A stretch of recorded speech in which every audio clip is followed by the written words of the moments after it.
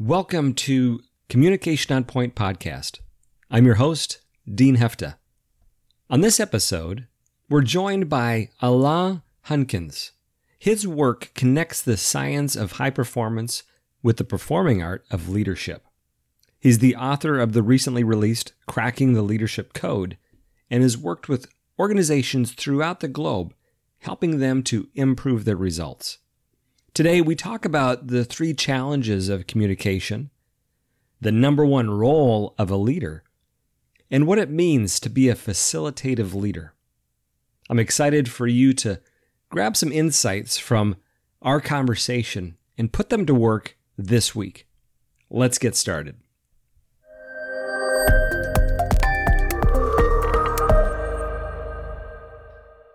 Well, certainly leadership is impossible to separate from communication. And I'm excited to have our guest today, Alain Hunkins.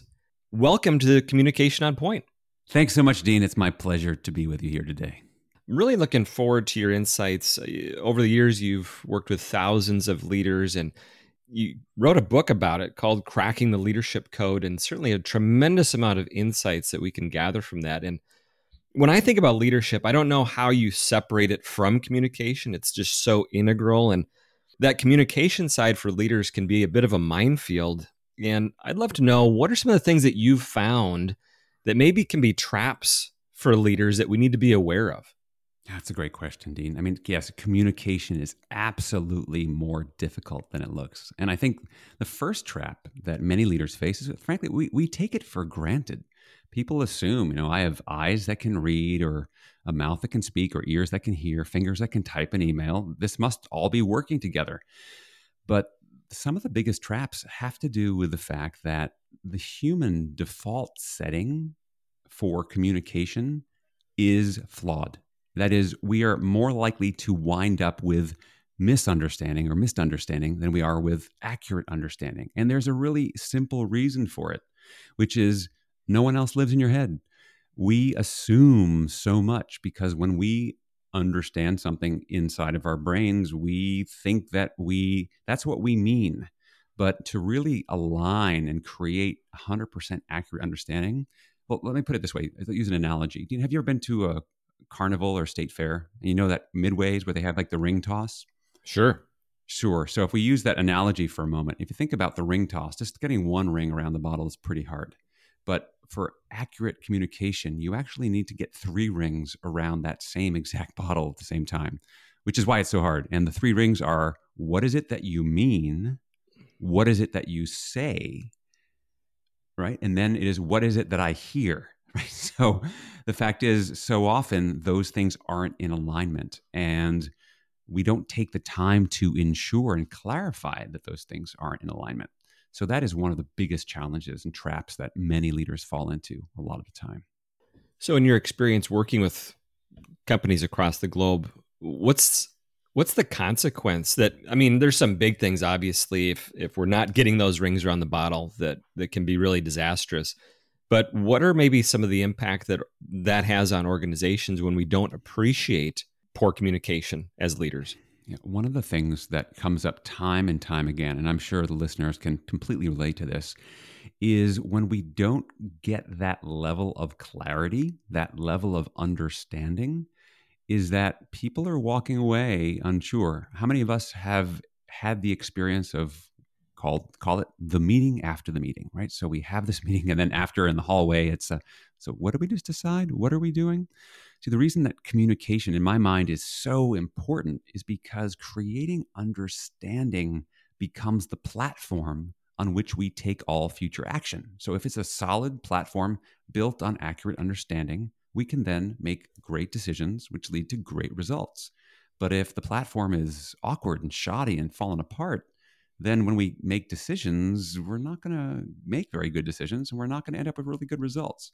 So it's so important for us to make sure that we're all clear on the same page. If you look at just the amount of rework or duplication of effort that goes on because people went off and took action based on misunderstanding instead of understanding, it'll make your head spin. I mean, it's just boggling how much work that involves.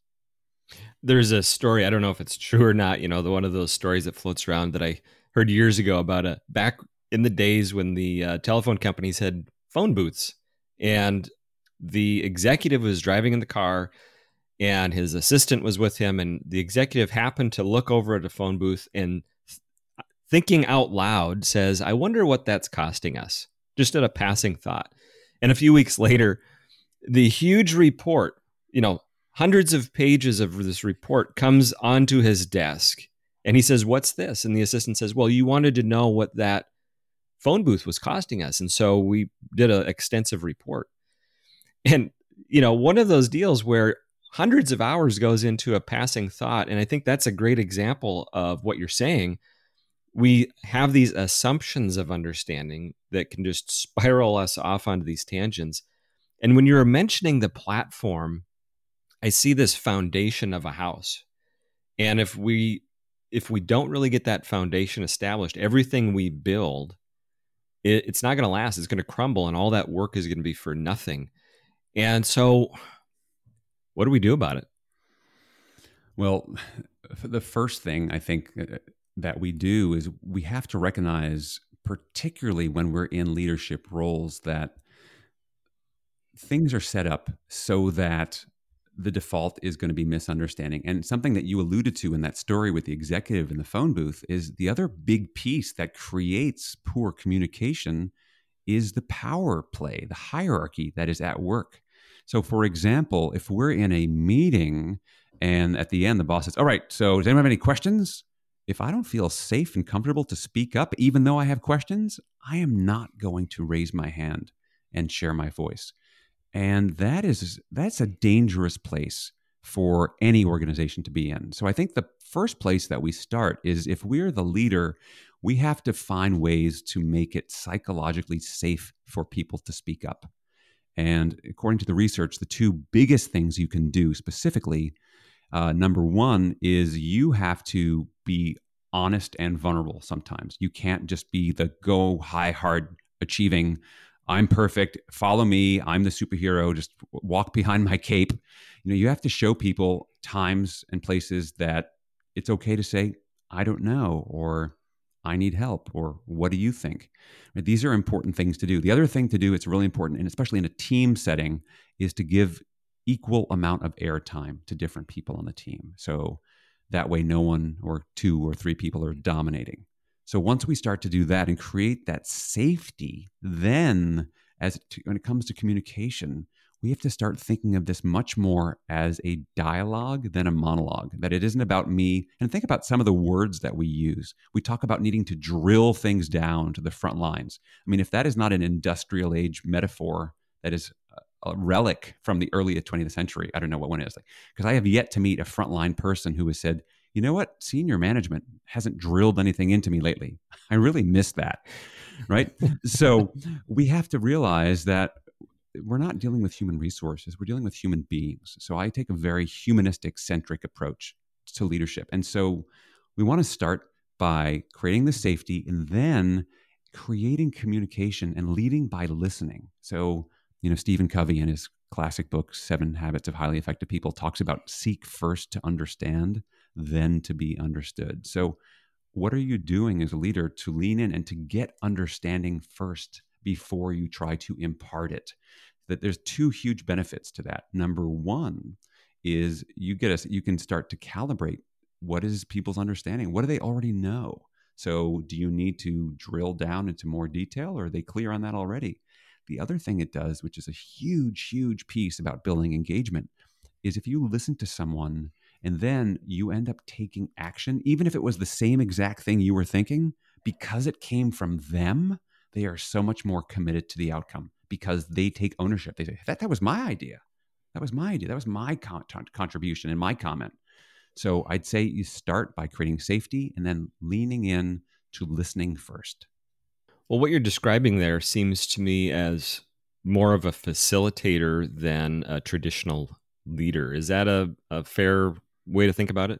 That is bang on. So my background is as a facilitator. In fact, I like to think of myself as I'm helping to move the shift from the authoritative leader to the facilitative leader. I think that in today's knowledge worker age, we have to stop thinking about leaders as the commanders in chief and start thinking of them as the facilitators in chief. And the reason for that is quite simple, is in this world, this digital world where everyone has access to information the way we didn't have 50 or even 30 years ago, suddenly with this information symmetry, you no longer are the keeper of the information, spoon feeding it out while you get to hoard it. Everyone has the access. So you need to do, as a leader, you have to facilitate by moving information from where it is to where it needs to be, and not just moving it, but transforming it.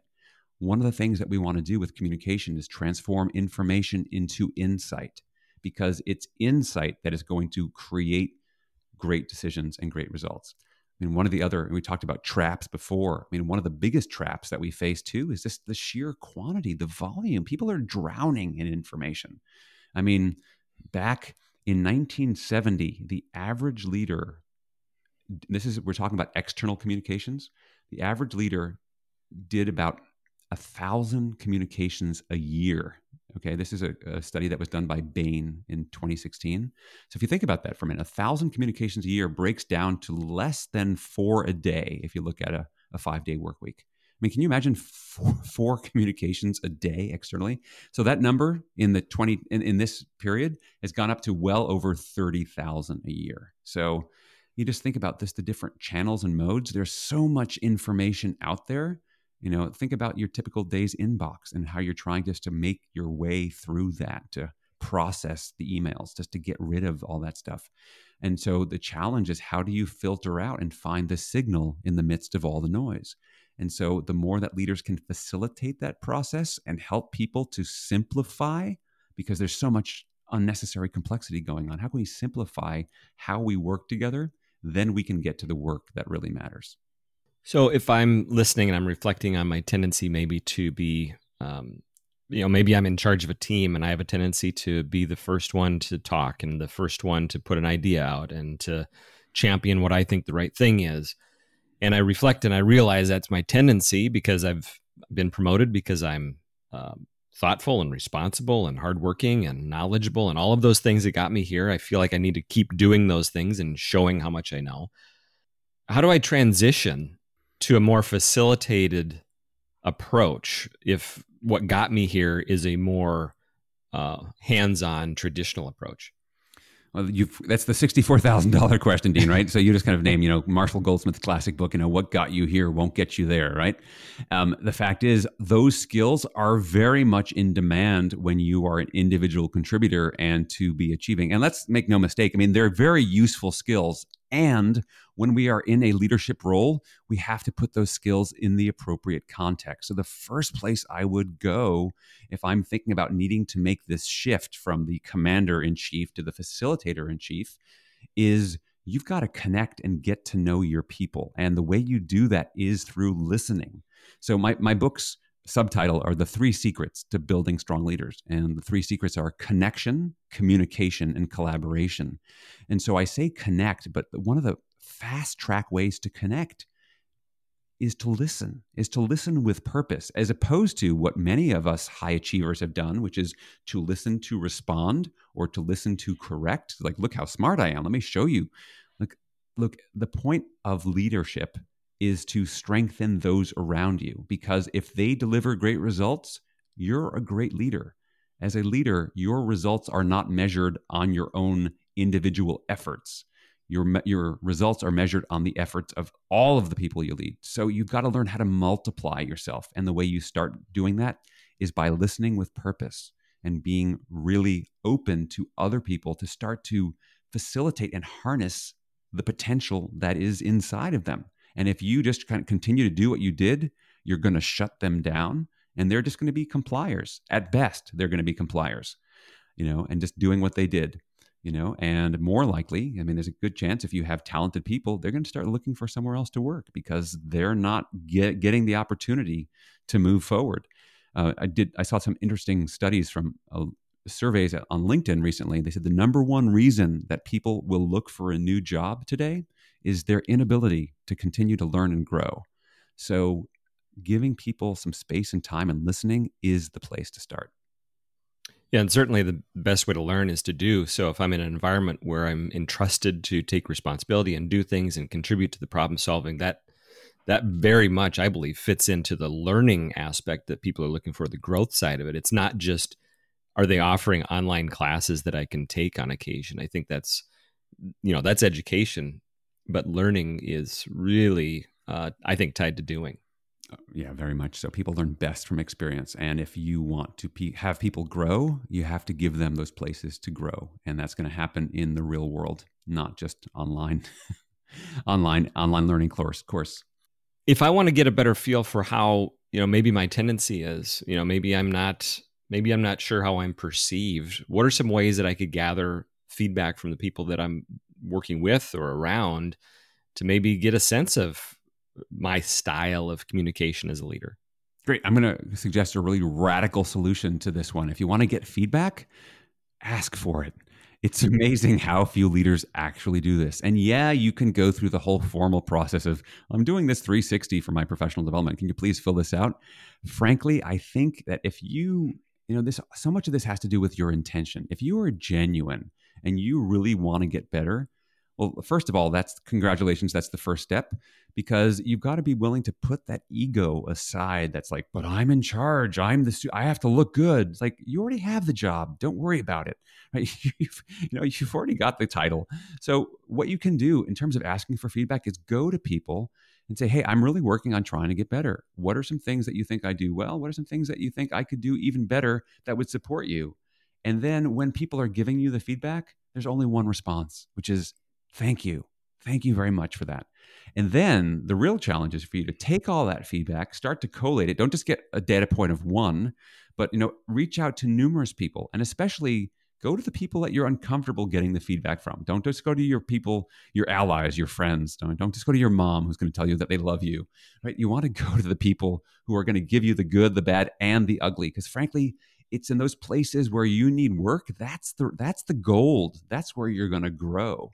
And so start to collate the feedback and notice when the same thing comes out from 5 or 6 or 7 different people. And I'll just give you an example that happened to me when I got feedback and numerous people said, hey, Alain, you tend to come across like you're very intense and focused, but you tend to steamroll over people in meetings.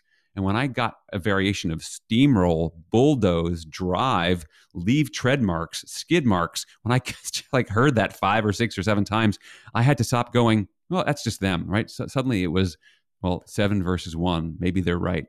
So ask for the feedback. And then the key thing is to apply it, right? So what could I be doing differently specifically? So you can say, they said, you tend to do this. If they say, you tend to be a steamroller, what would work better? Well, if you listen to us more. So now I have an action. Now I can take that and start to apply it.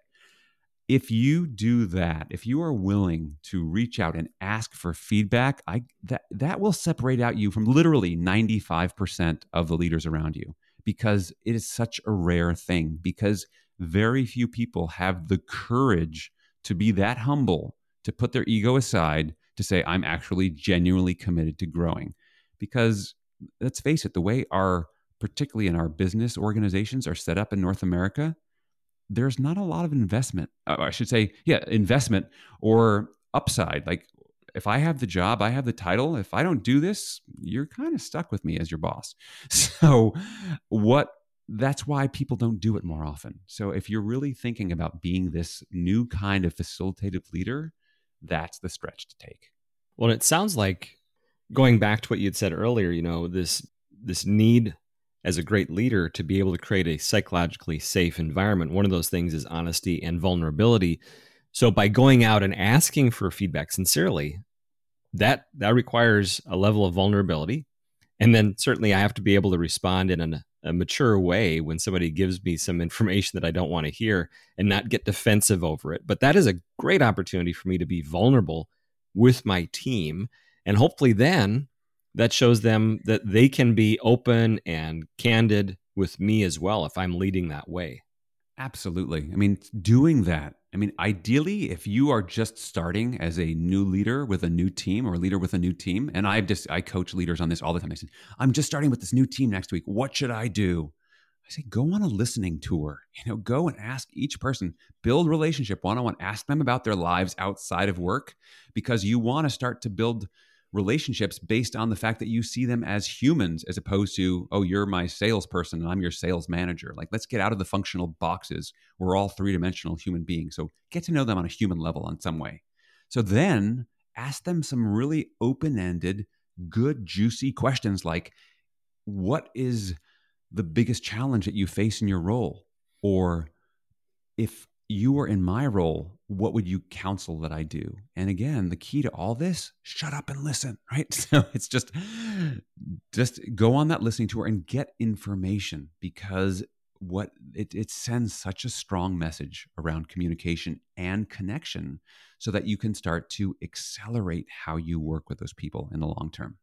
Well, and it's a tremendous opportunity because you can only have a fresh perspective for so long. And so that's a key window, not only to build the relationships with the team, but also to see things with new eyes. Yeah. I mean, you talked about this kind of window of opportunity. I mean, it's amazing. Everyone, whether it's opening day of the new sports season or first day at school, our hopes and our expectations are high because anything is possible. So for us as leaders, it's so useful to step back and realize, how can I capitalize, and not in a exploiting way, but in a good way. How can I capitalize on this window of opportunity? People are willing to show up. I mean, they're wanting us to be brilliant leaders. They want us to be terrific. They want to feel valued. They want to be seen and respected and acknowledged and seen as these storehouses of experience, which they are if they're adults. So tap into that passion and that yearning that they have by listening to them and then taking what they share with you. That's the gold that you can then transform and multiply it over time. So your model of connection, communication, and collaboration as being so important to that leadership foundation. Talk to me about this collaboration piece of it. How do we think in terms of facilitating more effective collaboration? What do we need to know about our teams and about ourselves when it comes to increasing collaboration? Because what I see is the teams that love working on what they're working on, coming to work, getting things done, have this really strong collaboration sense about them. They do absolutely have this strong sense of collaboration. And from my research, what I found is that what the best leaders do to create that wonderful sense of collaboration is they see themselves. We talked about the leader as facilitator. Well, when it comes to collaboration, it's the leader as architect, specifically architect of behavior, a behavioral architect that creates an environment where people can perform at their best. And what I found in my research is that there are 4 essential human needs that need to be satisfied in order for people to perform at their best. And you'll hear them and you go, well, that all makes sense, but I'll just talk through these with you. So number 1 is safety. Now, we've talked about safety already. We talked about psychological safety. So if that's not present, it's very difficult for people to perform at their best. So you've got psychological safety. There's obviously physical safety, which is why, we're recording this in 2020. There's a pandemic going on. People aren't being face-to-face for physical safety because that's a need that outweighs a lot of other things. So safety is the first main need. Next big need is energy. So people have a need to be energized. And there are things that we can do to help energize people, things that we can do that are going to drain people's energy. Here's a quick, simple tip that anyone can do, and I'm sure we've all experienced this, is if you've been in a meeting that's gone on for 2.5, 3 hours, and it hasn't taken a break, you know how painful that is. Fact is, biologically, we are not wired to really be able to focus on anything for more than 90 minutes at a stretch. So what are you doing to ensure that you're taking breaks at least every 90 minutes, if not sooner? So taking a break, I call it the 90-minute rule. Suddenly, people can go off, take a break, get refreshed, and then come back. It's counterintuitive to the mechanistic industrial mindset of, wait, but we're taking a break. We're not being as efficient. No, actually, you have to realize you're not dealing with machines. You're dealing with humans. It's not about efficiency. It's about effectiveness.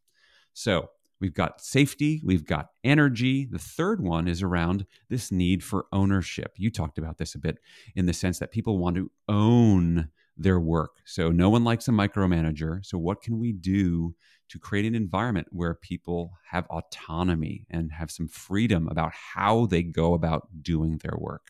And the fourth, to create a high collaborative environment where people can perform at their best, is purpose. People feel that what they do matters, that it has a purpose larger than themselves, because I'm sure all the listeners have experienced this. When something really matters to you, you bring more energy to it. So, for example, what are you doing to remind everyone, no matter what their level or function or department that they're in, how do you remind them of the impact that we're having on our customer? Just a quick story. I was working with a medical device company, and I got a chance. I was working at their corporate office, which was across the street from their factory. I got a chance to take a tour of the factory where they have these really complex medical devices. And I saw someone in there who was on the assembly line, which is this amazing combination of kind of high tech and skilled craftsmanship. And I got to ask her when she got done. Her name was April. I said, April, I'm really curious what you're doing here. And I expect her to answer, well, this is where I take these wires and I put this here. And she said, no, I'm helping to save people's lives. What do you do? Right? So April got that. She got that sense of purpose. And that was no accident, because that company, every quarter, they do an all company town hall where they bring in some of their customers, their patients that have been served by their medical devices, and they share their stories. So again, it motivates people's sense of purpose. So again, the four needs: safety, energy, ownership, and purpose. And for us as leaders to create collaboration, we want to be designers of environments that support that.